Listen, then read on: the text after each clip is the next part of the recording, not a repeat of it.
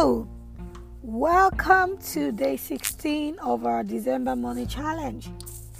Today's task looks quite interesting, right? Shop for Christmas or review your shopping list. Now, depending on when you are listening to this podcast, from where I am and all around the world, it's about 9 days to Christmas. Yippee! Everybody loves Christmas. What are your Christmas plans? Are you cooking? Are you dining out? Are you going out of Lagos or out of where you stay? Are you on a vacation or a staycation? Christmas is usually a good time to reflect, to be grateful, to give, to be a blessing, and to just generally enjoy yourself. Not even in a year such as this, a lot of things have happened. So we have every reason to be grateful and to enjoy the very best of the season. So earlier on in the challenge, we did mention the need to write out your shopping list, your Christmas list. What are the things you are going to be buying for your family? Are you giving out gifts to your children, to your spouse? Are you giving out gifts to people, to orphanages? Are you, cooking in, like I already said? So it depends on what your plans are. Put them to paper so that you do not have to spend spontaneously or impulsively.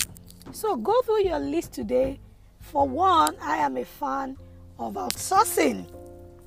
You won't catch me in the market or in the store around the season shopping. I already have a list and I have outsourced. Those who are going to supply certain items, ticked. This item, ticked. That item, ticked. So I'm pretty much done with my list. But if you have to, of course, go shopping by yourself, please ensure that you keep safe. Don't go to the market without your mask and sanitizer, and go early to the stores. Avoid crowded areas. Left to me, I would rather you outsource your shopping this season. Okay? So look through your list. A few things you need to consider. You might want to shop for all the things you need at just one place, right? Set your spending limits. From your list, you should be able to know what you're spending and on what. Buy in bulk. Don't go with your kids to the store, of course, for safety measures. Stick to your list. If you want, discuss your shopping list and shopping plans for Christmas with your accountability partner, right?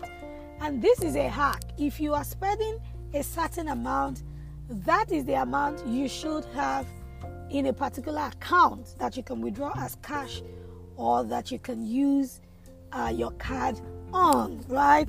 So have a very fantastic shopping experience. Outsource if you can. Make good plans and stick to your plans.